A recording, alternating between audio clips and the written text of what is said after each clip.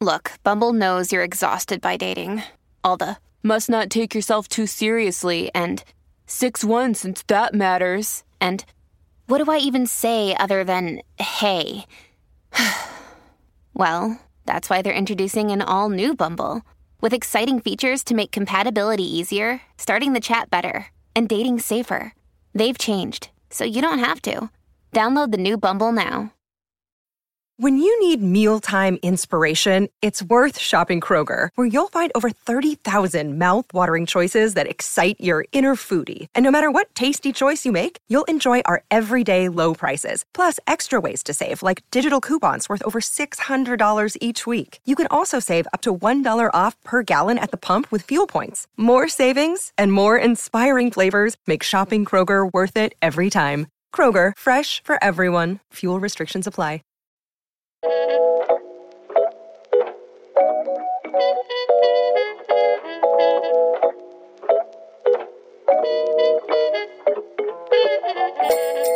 So when I see this episode, actually in reviewing this for this interview, I looked back at this episode and I was like, oh, that tie's coming up. And I was like, I hope. I'm like, let me just see how it reads. And like, I was so grateful. Like, you don't really get a good look at it ever because he's so kinetic and moving around. But it is so janky.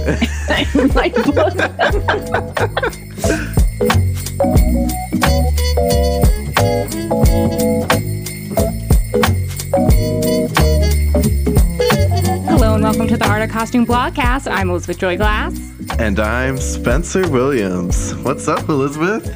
Nothing much, just getting into the holiday spirit, putting out some decorations, baking baked goods, all the fun stuff. Can you come and do mine? I still have all my Halloween stuff up. Yeah, sure. We'll just get on a Zoom one day and I'll be like, take that down, put that up, put a Santa hat on that. That's actually all I do. I'll just direct you. All I do is just put Santa hats on like things that don't need Santa hats. And then I'll take like that cotton they turn into snow. I put that on everything and it just makes me feel, it doesn't snow in Los Angeles. So I just like to make it feel some light fluffiness to brighten your day.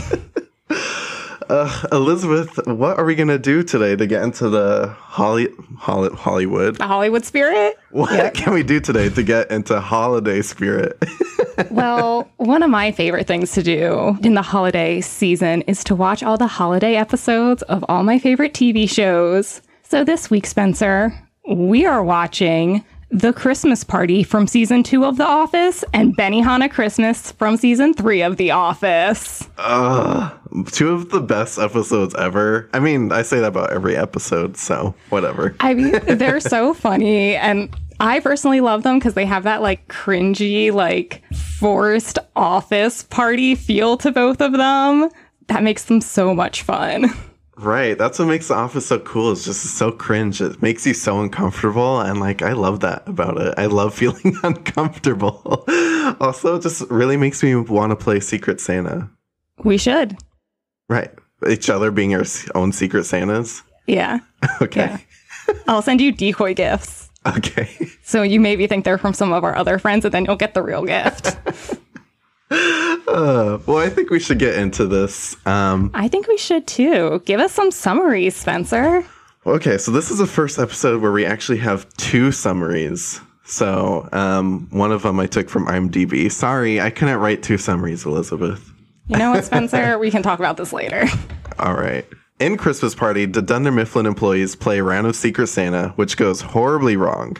To make things worse, Michael changes the game from Secret Santa to Yankee Swap. Seeing the party is headed for disastrous boredom, tears, everything, Michael breaks corporate policy to buy alcohol for the staff. I believe he buys like 20 bottles of vodka and asks if this will do it.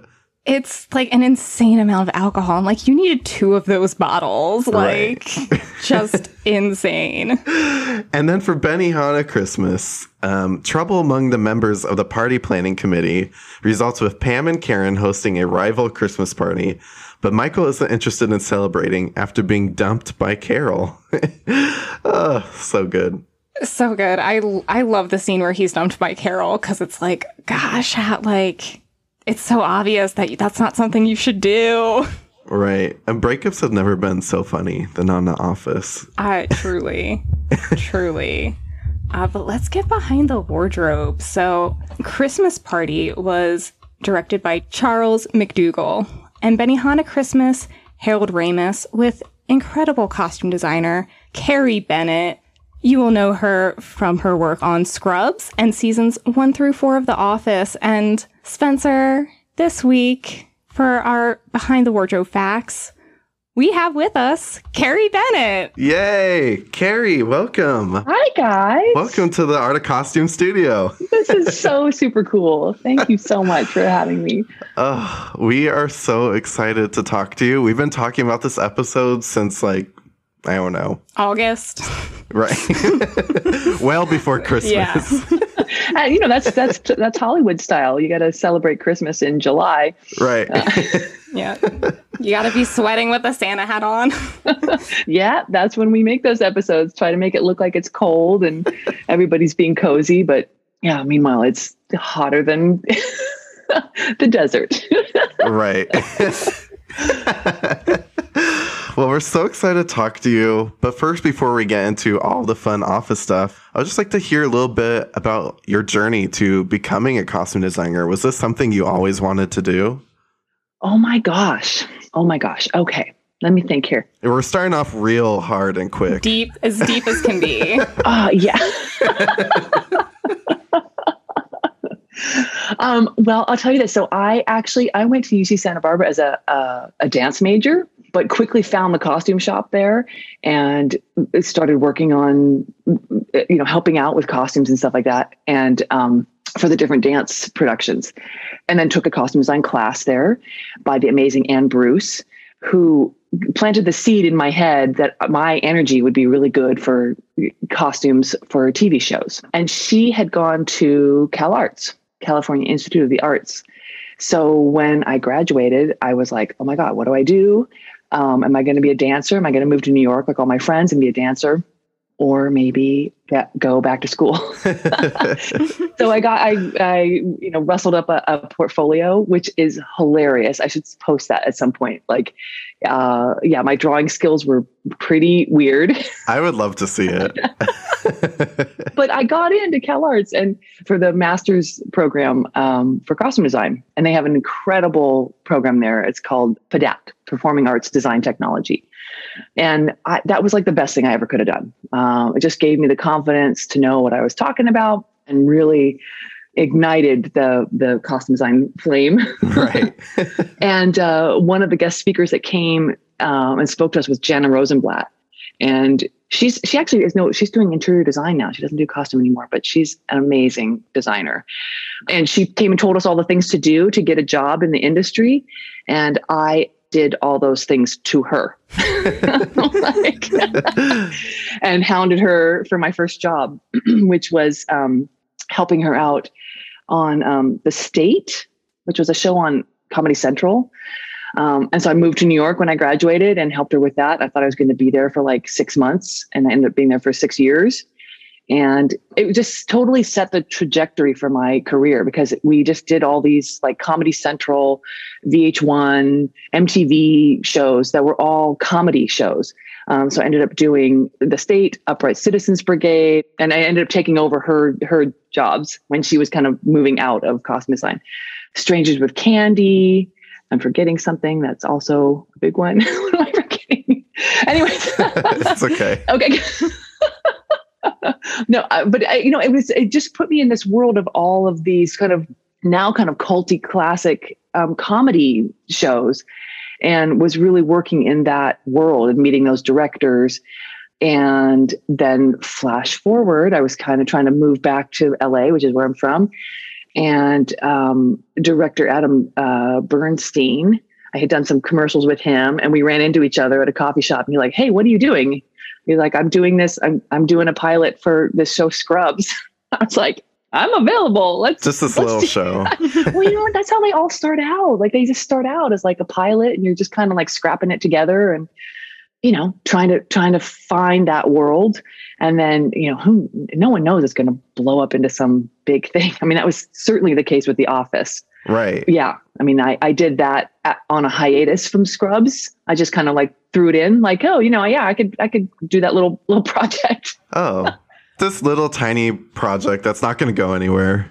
Yeah. Well, I didn't think about it. You just do it. You just got your nose to the grindstone and you're figuring it out. And I think it was like a year after we did the pilot that it got picked up. So again, I was kind of like, did that. A lot of pilots that I do don't go anywhere. I think the statistic is like 90% of pilots don't do anything. That's insane. I've done tons of those, so I just kind of was like, well, just doing another thing. And then, well, That is crazy, but like, look at what happened. It's so insane. Isn't it so? It's so insane. And I actually feel like I've done a lot of pilots that have gone places. Like I did the pilots of Scrubs, and that went huge. And yeah, done a lot of pilots that have gone on to bigger and better things. And I really feel like the magic sauce is that no one is assuming it's going to go anywhere. In the beginning, like you're just kind of invested in it in a really visceral way. Like everyone's doing their research and they're communicating, talking about ideas. And those are the ones that I've been on that really end up going somewhere. Wow. That's amazing. Yeah. I love that so much. So The Office isn't really thought of as like a costume show, but it's their costumes that really make the look and define like the feel of the show. What was kind of your thoughts on that? How do you dress a paper office? Yeah. I know. But thank you for saying that. Like I've had to sort of defend my honor in a few interviews where they're like, well, it's that there's no costumes. They just like, that's just how they look, right? Like that's how people look. No. Oh my gosh. No, that makes me crazy. And it makes me crazy too. Well, it's like, those were the hottest actors in Hollywood. Like they show up in their cute little outfits and their little jumpsuits. And like, it's my job to take them down a notch. Right. You take them down a couple notches. And make them make them really real and really resonate. And truly, truly the only way I can do that is by calling on real life. Like that's, I never assume that I know what the look is. I always have to go out in the world and find some sort of touchstone that is my grounding and my palette, basically. So where The Office was concerned, I was like, wow, I personally have never worked in an office. I got to get myself to an office and see what it looks like. And I've told this story a lot of times, but please tell it again. I'm obsessed with this story. Okay. I mean, and this is, again, it's like just that sort of innocence. Like I always kind of have like, I don't want to say fear of doing it wrong, but like, I really want to make sure that I'm honoring the real, that world that we're trying to create, what's real in that world. So I literally opened up the phone book, and because that was the phone book back then, and found a paper company that I kind of was like, well, it seems like it's sort of the right size. It was in the next town over from me. And I just invited myself over there. I was just like, I'm doing research. Would it be okay if I came and saw what you guys do? And they were so wonderful. The owner was Meredith. Oh, 100%. hello. Oh my gosh. She was so great. Well, but not like just in the way she looked. right. Yeah. I don't want to put it out there. She's a little nutty. Yeah. But anyway, I invited myself over there and I took 1 million pictures. They were so wonderful. They let me just take pictures. I asked each, I went kind of from office to office, took pictures of everybody that was there. I mean, it was everything. That office was incredible. They even had, it had a similar vibe to the English version, which I loved. Like they even had that talking fish they had that. Right. And I was like, okay, great. I found it. This is so great.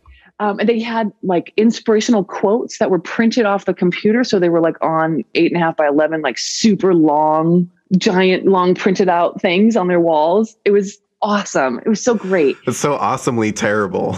It's so, but just like office, like real office life.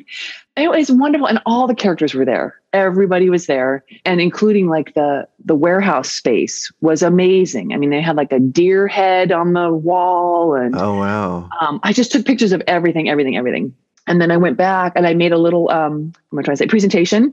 And I had little welcome to the working week music with it. And I brought it back and I showed, Greg Daniels, and Ken Kwapis was our director on the pilot. And they were like, what is this? where is this? What is this place? Like, you must take us here. And so we all went back. We took the production designer, and they took video cameras, and they literally videotaped the whole place. We ended up making a deal with them to use all of their office supplies. Oh, wow. Like, they supplied all the things that we needed. Oh, wow. Wow. This is insane. It was the most incredible wealth of information. And like, that photo essay that I did was always what I came back to when I kind of needed to like be like, wait, what am I doing? And especially when the actors started being like, I want to be fancy. And I'm like, no, you can't be fancy. Like, you got to be this.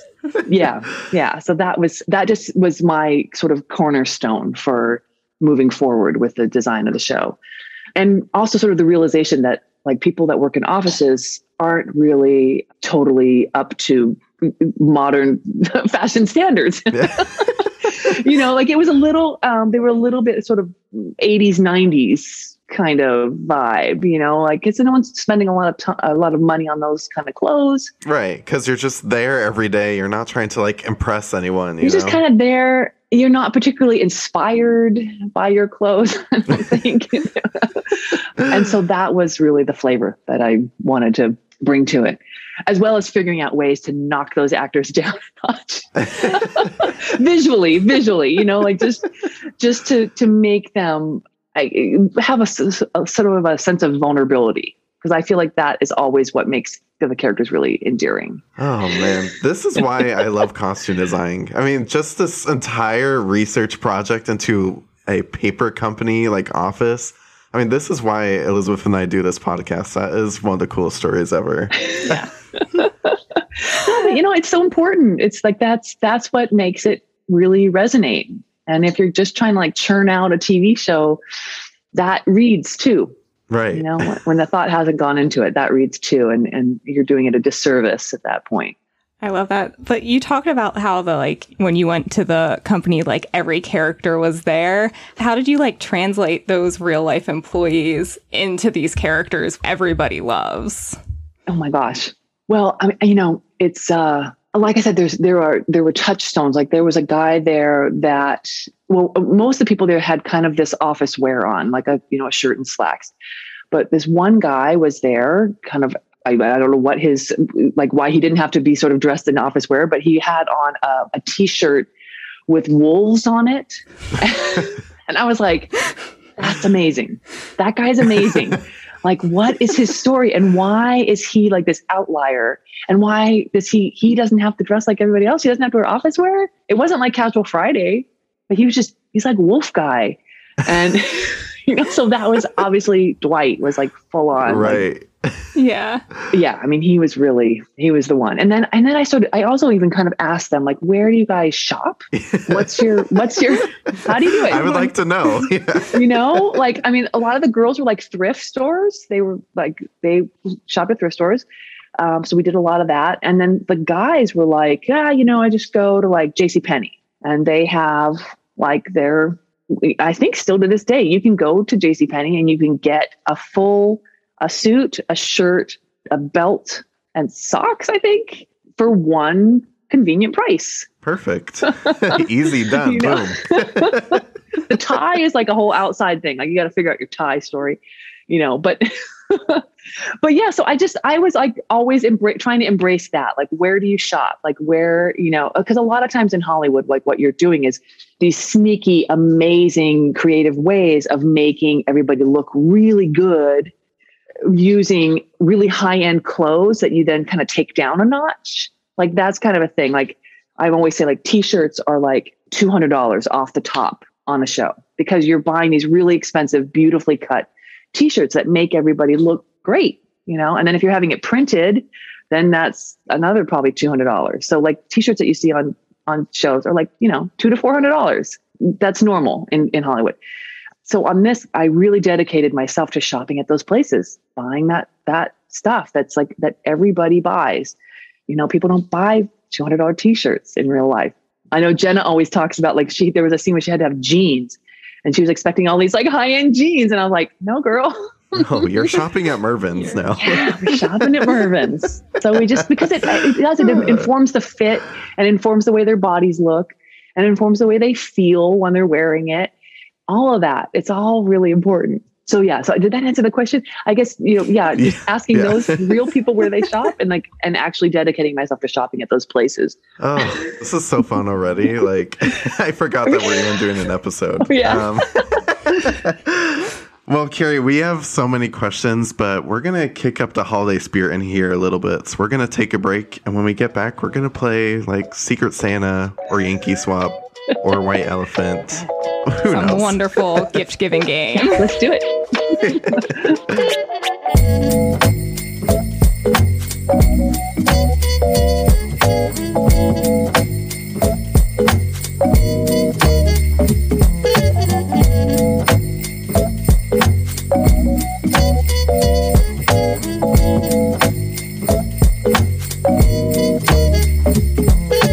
All right, so the Christmas party. This episode is so wild, and I feel like the ties are even wilder. Where did you find these? Like, how did you decide who got what? Like this sexy, like Santa woman tie. Like, I wouldn't even know where to get that. It's so bad, but so good, Carey. Right. So bad. I know. So, I have to admit, like Mervyn's was, which I think sadly is not really around anymore, but that was, it was. Mervyn's is not around anymore. I know because I used to shop there. Right. Oh God, it was such a wealth of bad ties. And Jennifer Seary, who supervised this show with me, she and I would shop our butts off, and we always love our tie time at Mervyn's, and we would just be like, this is so hideous. Oh my God, look how great this is. It's so hideous. I love that. And just pouring through those piles of ties there was I think that was one of our main sources, really. It's sad. I feel bad for guys because Mervyn's not there anymore. Where else do we get our terrible ties? I don't know. I do not ever wear a tie. I mean, Elizabeth would probably die if I wore a tie. So yeah, now that I think about it, I don't think I've, like, all the years we've known each other, I've never seen you in a tie. Not once. I think it's because I don't know how to tie one that I'm just like, let's just plan an outfit around not wearing a tie. Yeah. But ties are like jewelry for men. It's the only way to express themselves. And like and truly that's how it is in the office. Like they all kind of wearing suits. So like I was really dedicated to their tie story. Each character had their really specific tie story. It's so funny though that Jim went to the Christmas party and he's not wearing a special tie. He doesn't care. He's wearing whatever he wants. He doesn't care. My idea with him from the get-go, I mean, come on. He's so handsome. I'm like, how am I going to bring this guy down? And I was always thinking that he probably just really didn't care about office clothes and probably just borrowed stuff from his dad.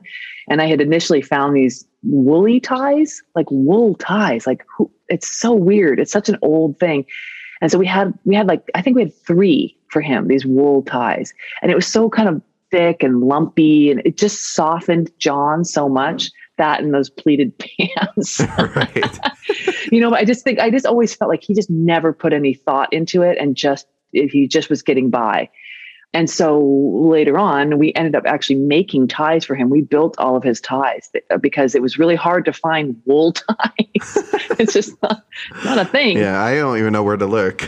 Yeah, I don't think you can't find them. You can find them sometimes like in costume houses because they collect those kind of things. But yeah, I needed him to have those soft, fuzzy ties. So we just always kept going with those. Elizabeth, do you have a favorite tie from this episode?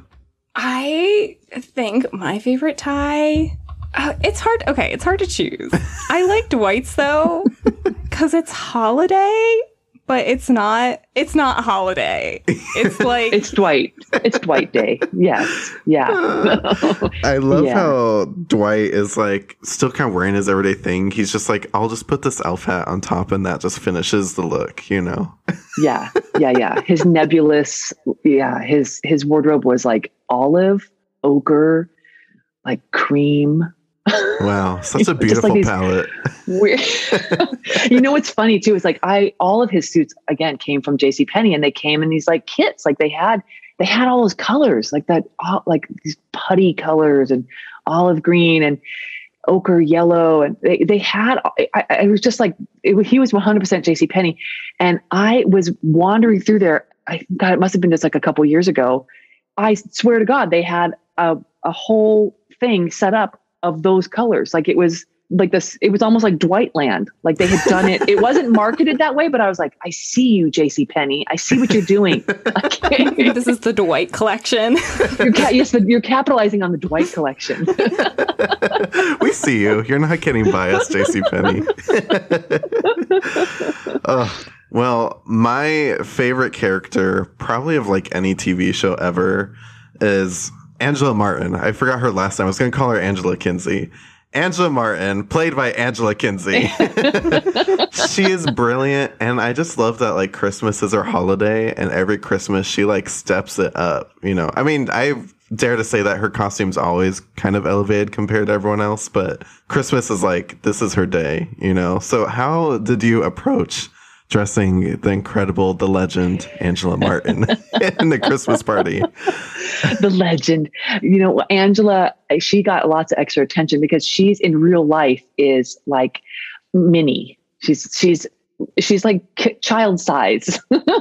Right. So trying to find those really pious grown up looks for her was always just a total challenge because you can't go in the kids section and find like an ice blue turtleneck. You know? A lot of her stuff was period because period stuff is smaller. That's why her, like all her crazy blouses with all the buttons and stuff. But yeah, you know, you got to pull out the turtlenecks in winter. Yes. LA winter. Yeah, winter in quotes. Yeah, right. So just always trying to find ways to sort of make it feel like it's colder out, even though totally not. Like we actually had an ice machine. We're looking at this video right now of her stomping the ornaments out in the snow. But we literally, a truck came and blew snow all over our parking lot. Yeah. And that stuff falling from the sky is bubbles. Oh my gosh. It's like a fake snow soap. Yeah. So, so the real challenge is just trying to incorporate some clothing that actually people would wear when it's actually cold. Yeah. Right. And I love all her like little Christmas ornaments, the jewelry, the little pins. It's like, that's her favorite, you know? Yeah, totally. All her little things, usually cat oriented. You know, it's actually funny because I feel like this episode, that first season, we weren't so deeply into the cat theming because I'm realizing like as I'm looking at her pin, it's just a little Santa Claus. But yeah, this might have been before we really were grasping that her love of cats.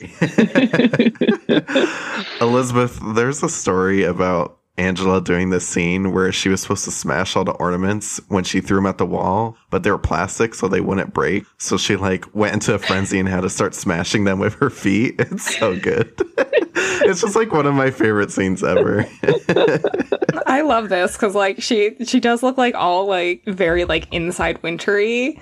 But then she just walks out to the snow just like in her turtleneck and like her skirt. And I'm like, you know, she's angry because at the point in winter in Pennsylvania where it's snowing, it's so bitterly cold out. Like this woman must be furious to have just like gone outside without a coat on. That's such a good point. Oh my gosh, I love that. She was like, screw the coat. I'm leaving. Bye. So I love Phyllis and Meredith in these episodes because their outfits are so Christmas centric. Like this is what I try to achieve each Christmas. So it really is. So like I love just like how Christmas, every single piece is Christmas.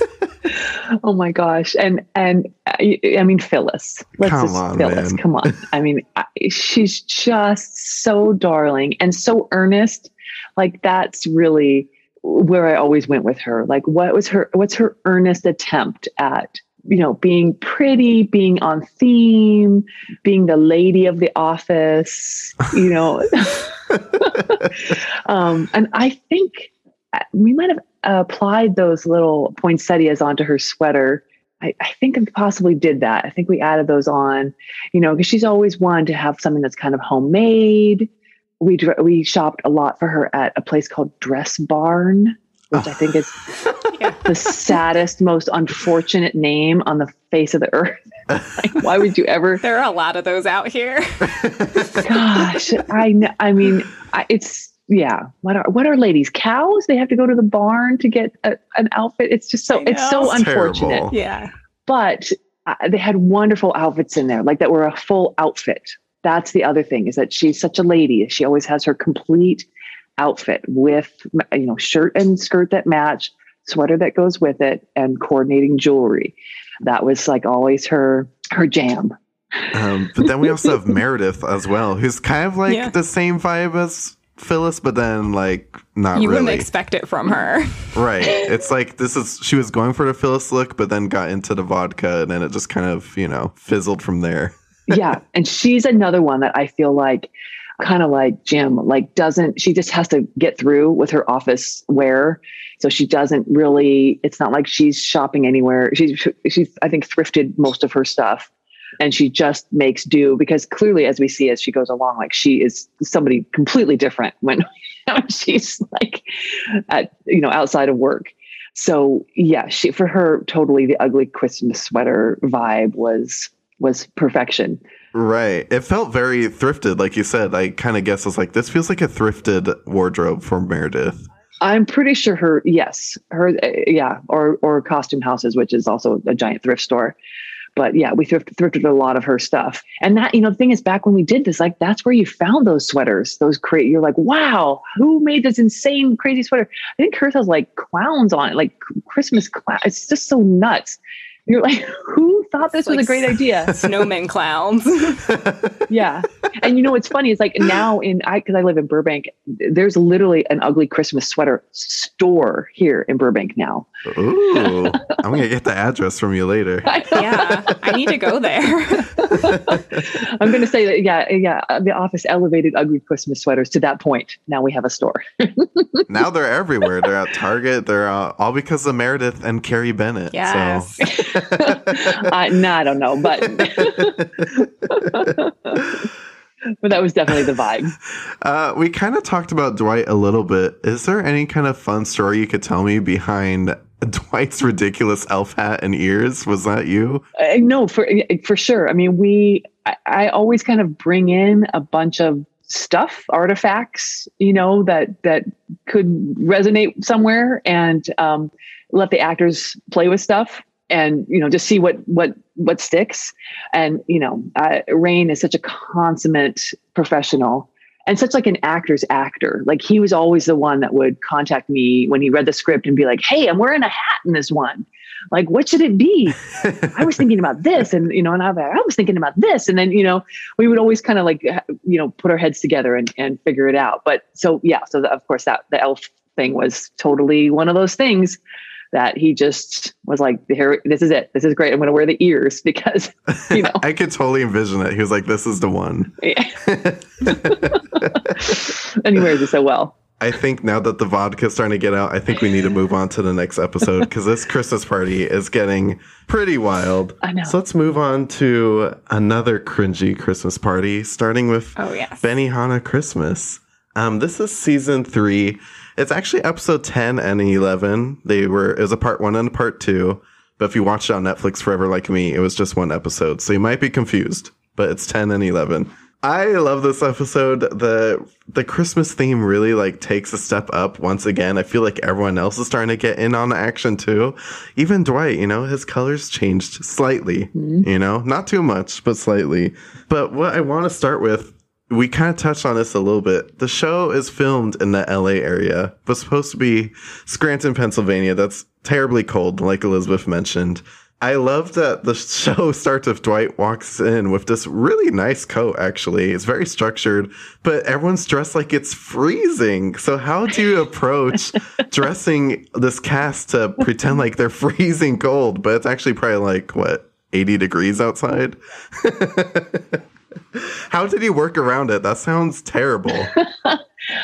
That's where I'm standing there, like browbeating them into like, no, you have to wear it. You have to wear it. I'm sorry. I know it's uncomfortable. You got to wear it. No, we can't skimp on it. No, you have to wear it. Like, that's me literally standing outside that little office door being like, no, it's good.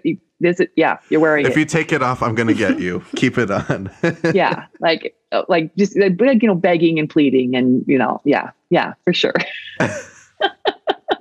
And then, I'm looking at the script, like, after the scene, you can take that off, or, like trying to rationalize with them. Like, you got to do it. You got to do it.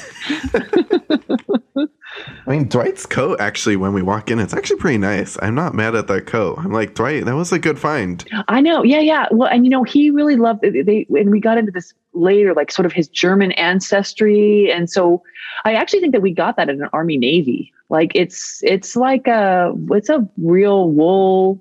We a lot of his fashion came from Army Navy, actually. Oh, that makes sense. That checks. I mean, I would say he kind of ruins the coat, though, with the dead goose he just found on the street. Right. So corporate gives a gift to everyone in the office, and it is this brilliant Dunder Mifflin robe that looks so cozy. Was there literally one made for everyone there in the office, or how did that work out? It looks so nice. Yeah, they're not just the actors on screen, but they ended up getting made for every single crew person and anybody who worked on The Office. So we all got those robes. Awesome. So it was kind of like a twofold thing. We had to figure out something that was going to work for this bit, and then make sure that we had enough of them to go around. Except for Toby, who is like me. I was so upset when he didn't get one. So heartbreaking. And when he reaches out to touch it.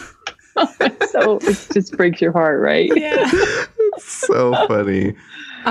So once again, we have some incredible ties. Andy's tie is one of the most obnoxious things I think I've seen on the show. And it's just like, it's such a reflection of his personality.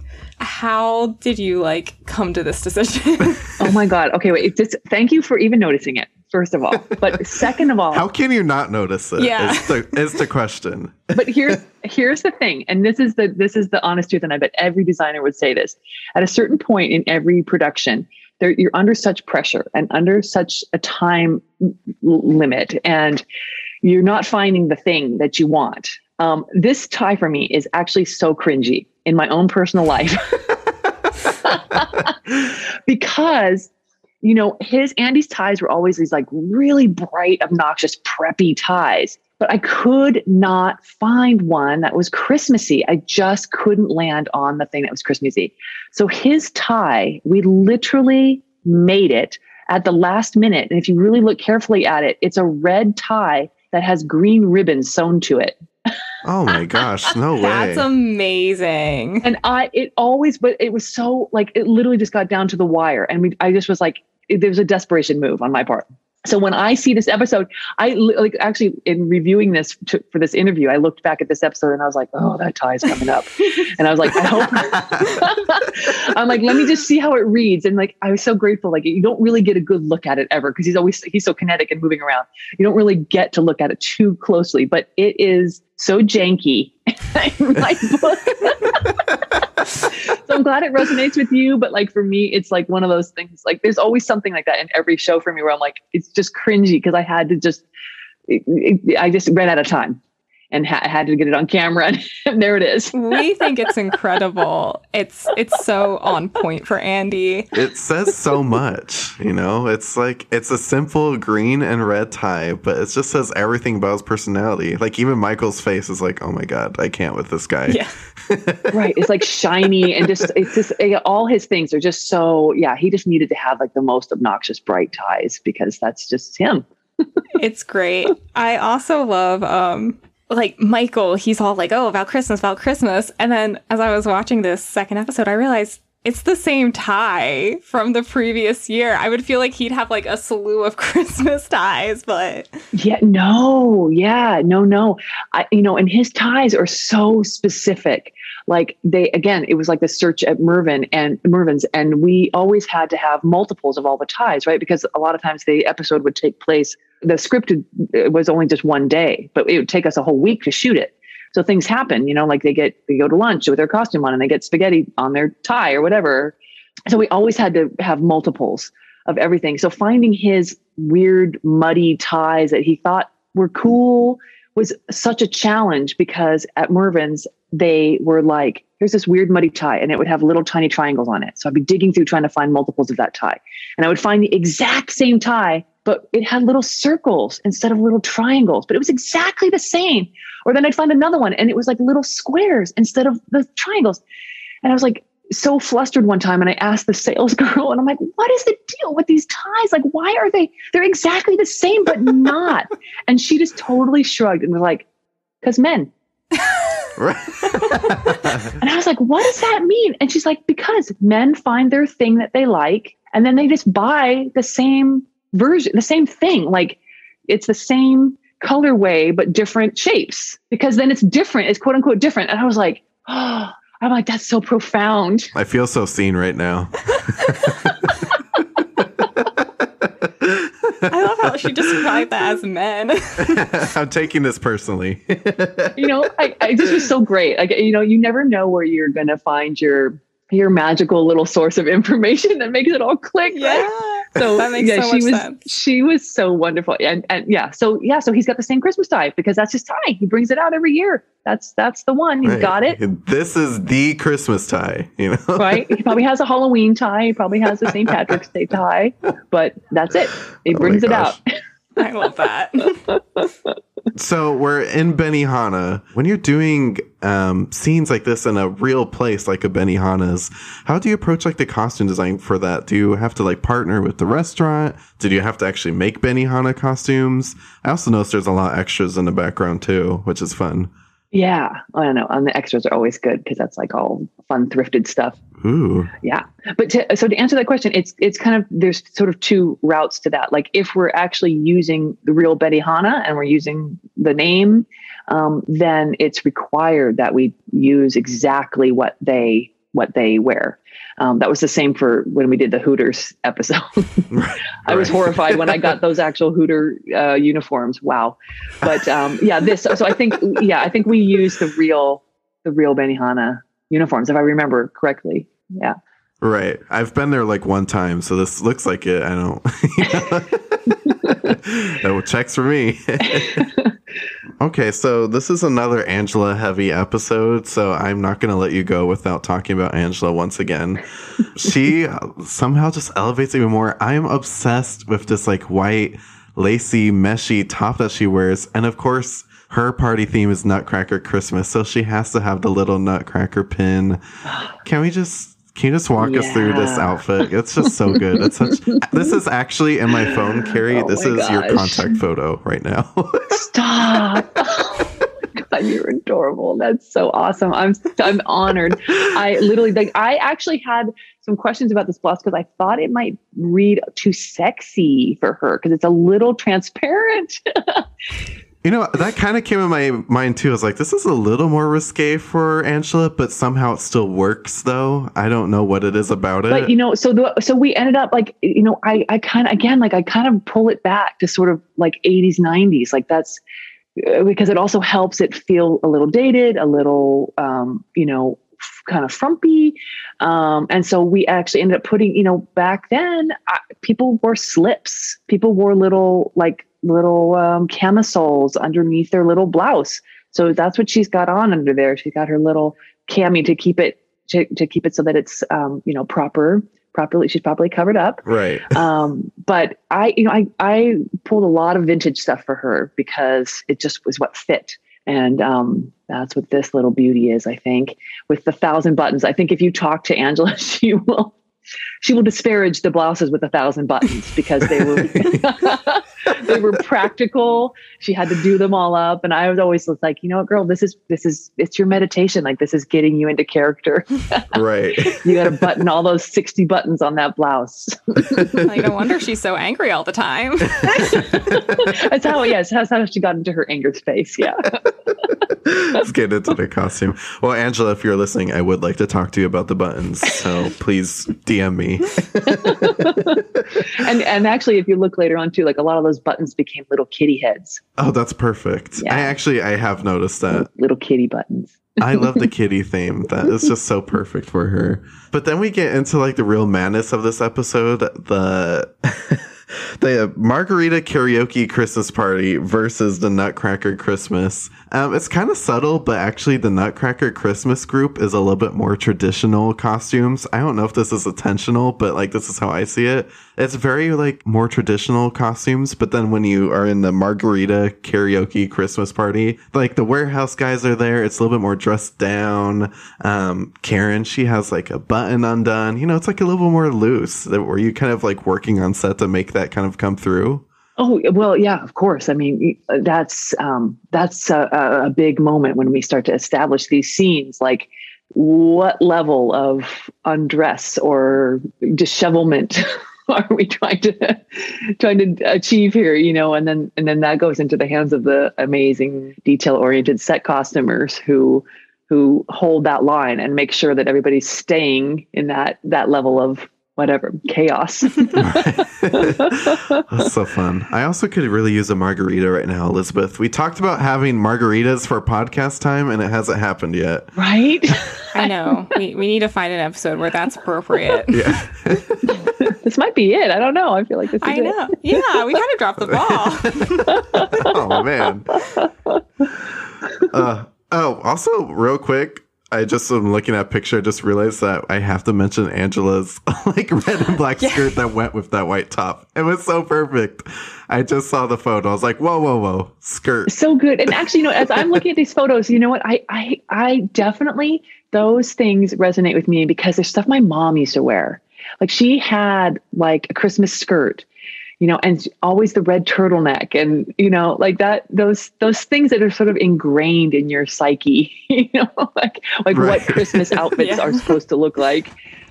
And Jenna's character, Pam, she's just like so cute in this episode. Like, I feel like she's really starting to come into her style a little bit, at least for the holidays, you know, like she spends a couple extra minutes in the morning when it's a Christmas or a Halloween. Well, definitely Halloween. Like that's a whole different thing. But yeah, Christmas, she definitely like takes a couple extra minutes and she always looks so cute. And I love her jewelry. Yeah. Well, thank you. You know, she's just foxy librarian is totally her vibe. and we did, foxy, you know, librarian. It's funny because if you look at the first Christmas episode, she's just wearing a pink sweater. Like she's not really, again, like so engaged in it. And, you know, around now it was difficult to hold the line with these actors because it was getting more popular and they, like I said, they wanted to be fancy. I've told the story before about, Ricky Gervais coming to the set, and I kind of forget where that was. I feel like it was maybe the end of the first season or the second season. And he said, "Hey, how's it going for you?" And I said, "Well, you know, I'm holding the line. Like I'm trying really hard to keep everybody down and in that sort of vulnerable space and kind of frumpy." And he goes, "Oh God, tell me about it." He's like, after the first season on the English version, he's like, all the actors came back. They had tans, they had whitened their teeth. They were like, and they wanted to be all fancy. And I was like, oh my God, that's so, thank you for feeling my pain. My gosh, right. Like Steve Carell is like blowing up at this moment. Yeah. Huge. He was so huge. And he was like flying out after shooting, going to movie sets and stuff, like they all were. And so they all wanted their fancy stuff and they wanted to appear fancier, you know, more well put together. And I was like, no, please, no, we got to keep it. But you start to see it in this episode, even in the picture of the group shot of them at Christmas. Like it's such a great picture. Like they look really put together. And I'm like, but that, you know, I was just trying so hard to hold that line and keep it. Yeah, I think that's so interesting because it's like that look is part of what's making it so successful. So it's so interesting that they want to like up their look a little bit. Right. It's like a blurred line, you know? Yeah. It's hard to keep that in perspective. And I feel like as the costume designer, like that's my job. Like I gotta hold the line. I gotta hold the look and constantly keep pulling myself back to the original. What was the original vibe? You gotta keep it because they do evolve and people evolve and people change and how they look. And yeah. So many great movies were like coming out at this time too, like 40-Year-Old Virgin, Jenna Fisher's in one of my favorite movies, Blades of Glory. Oh, such a good movie. So like they're all like doing such great movies at this time. So that's hard. I feel for you. So they're having influences all over the place. Yeah. And different, they're working with different designers and things are really fancy. And, I'm just trying to I'm like, please wear the Mervin's clothes.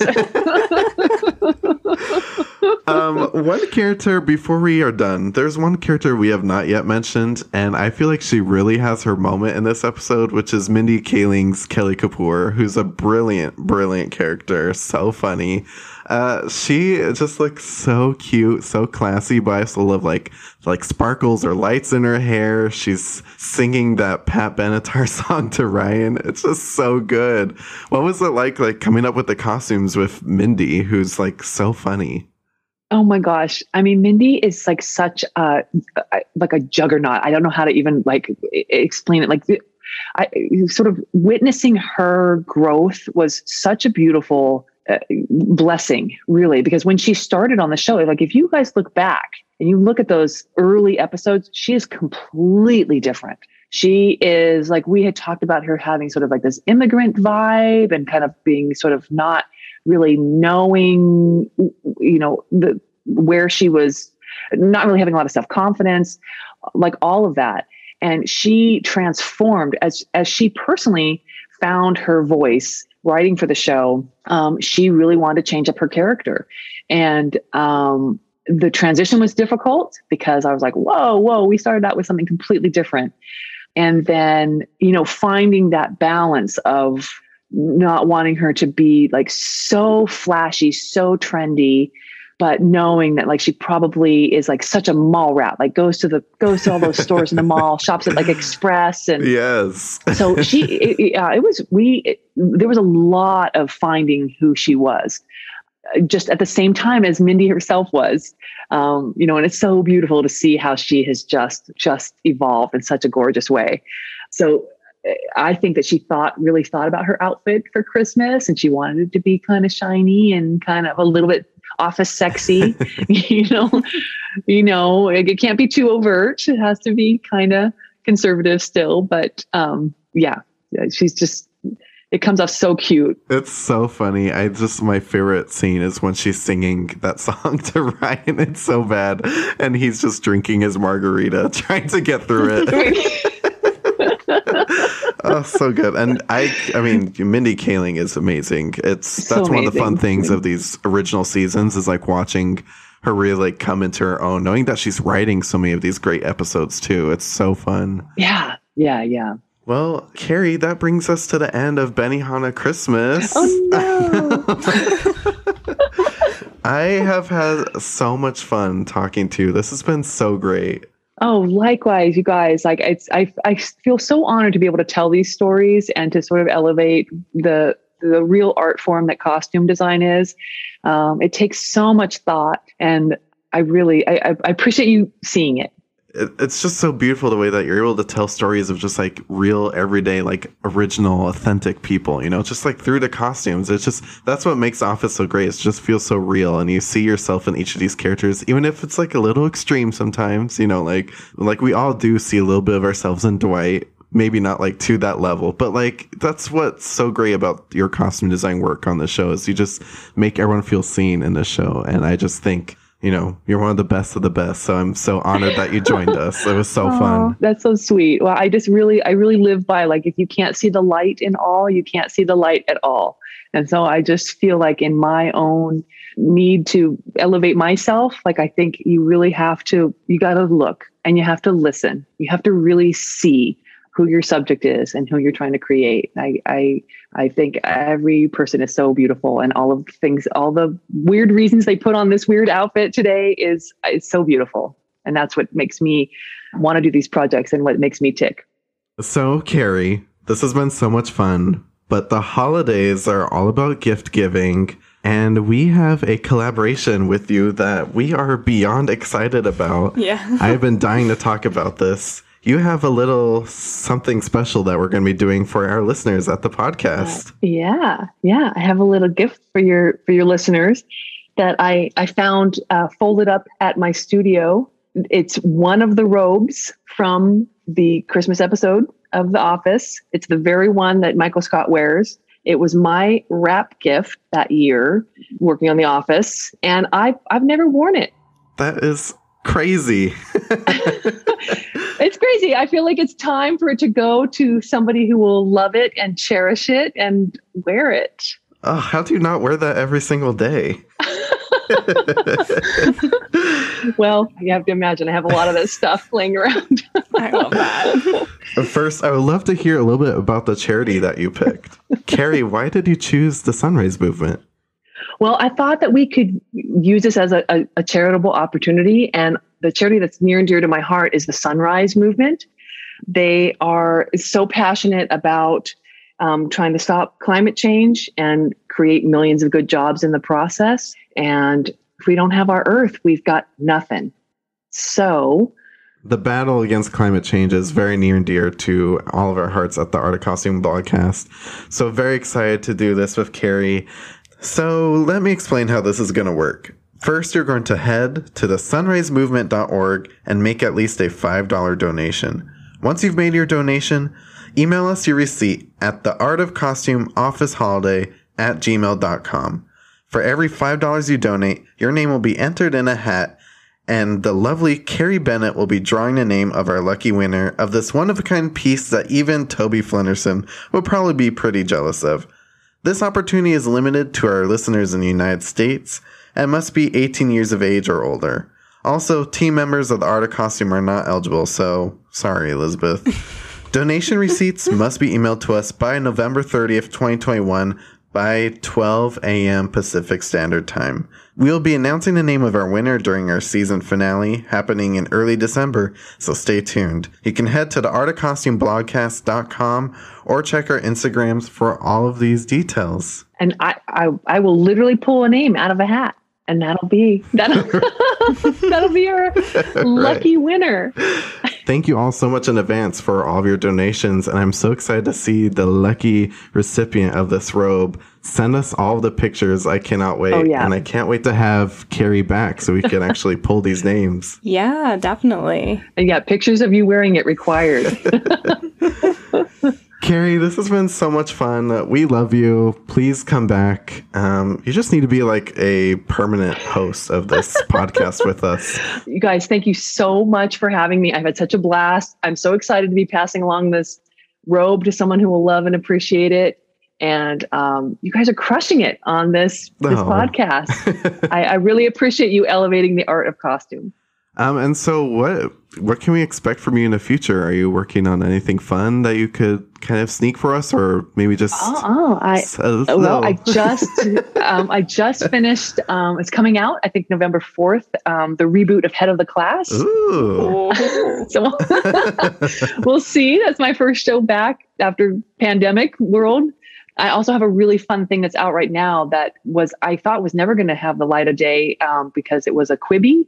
And Quibi, sadly went under due to the pandemic. Right. It's called Mapleworth Murders, and it's on Roku now, which is so great. So I hope it'll have see the light of day because it's really campy. It has most of the stars from Saturday Night Live, and it's written by Paula Pell, who is one of the main writers of Saturday Night Live. It's super weird, super campy, and you can see it now on Roku. That's so exciting. I'd seen the previews for that and was like, oh, should I get Quibi? And then it just disappeared. And I was like, oh, I guess I can't see that. Then it just disappeared, right? I know, such a bummer. Yeah, so a lot of those Quibi content got bought by Roku. So there you go. You can find it on there. Gotta go look at Roku now. Gotta go look at Mapleworth Murders. Oh, hell yeah. Please come back anytime. We love you. This has been so fun. Thanks, Carey. Can't wait. Thanks.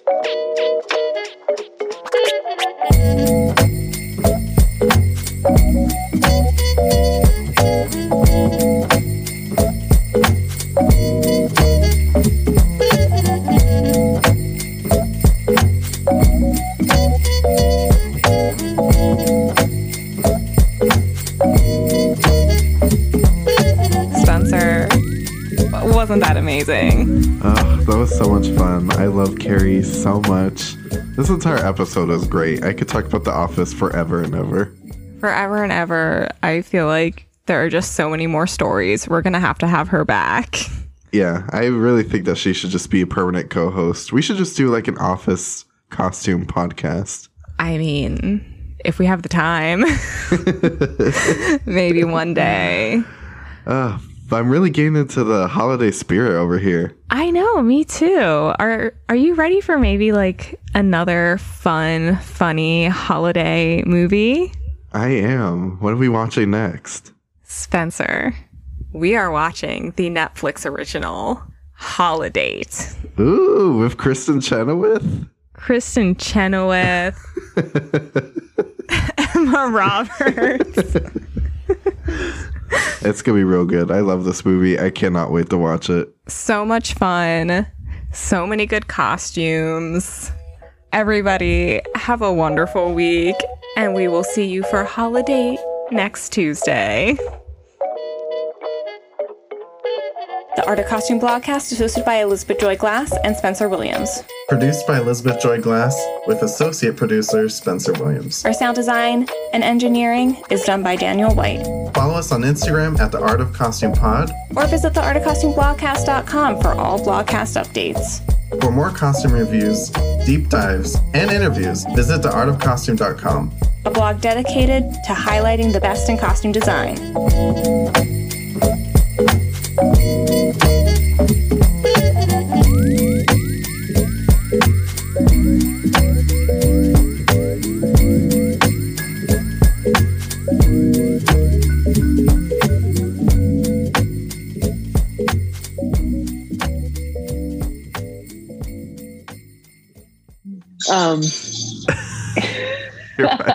Sorry.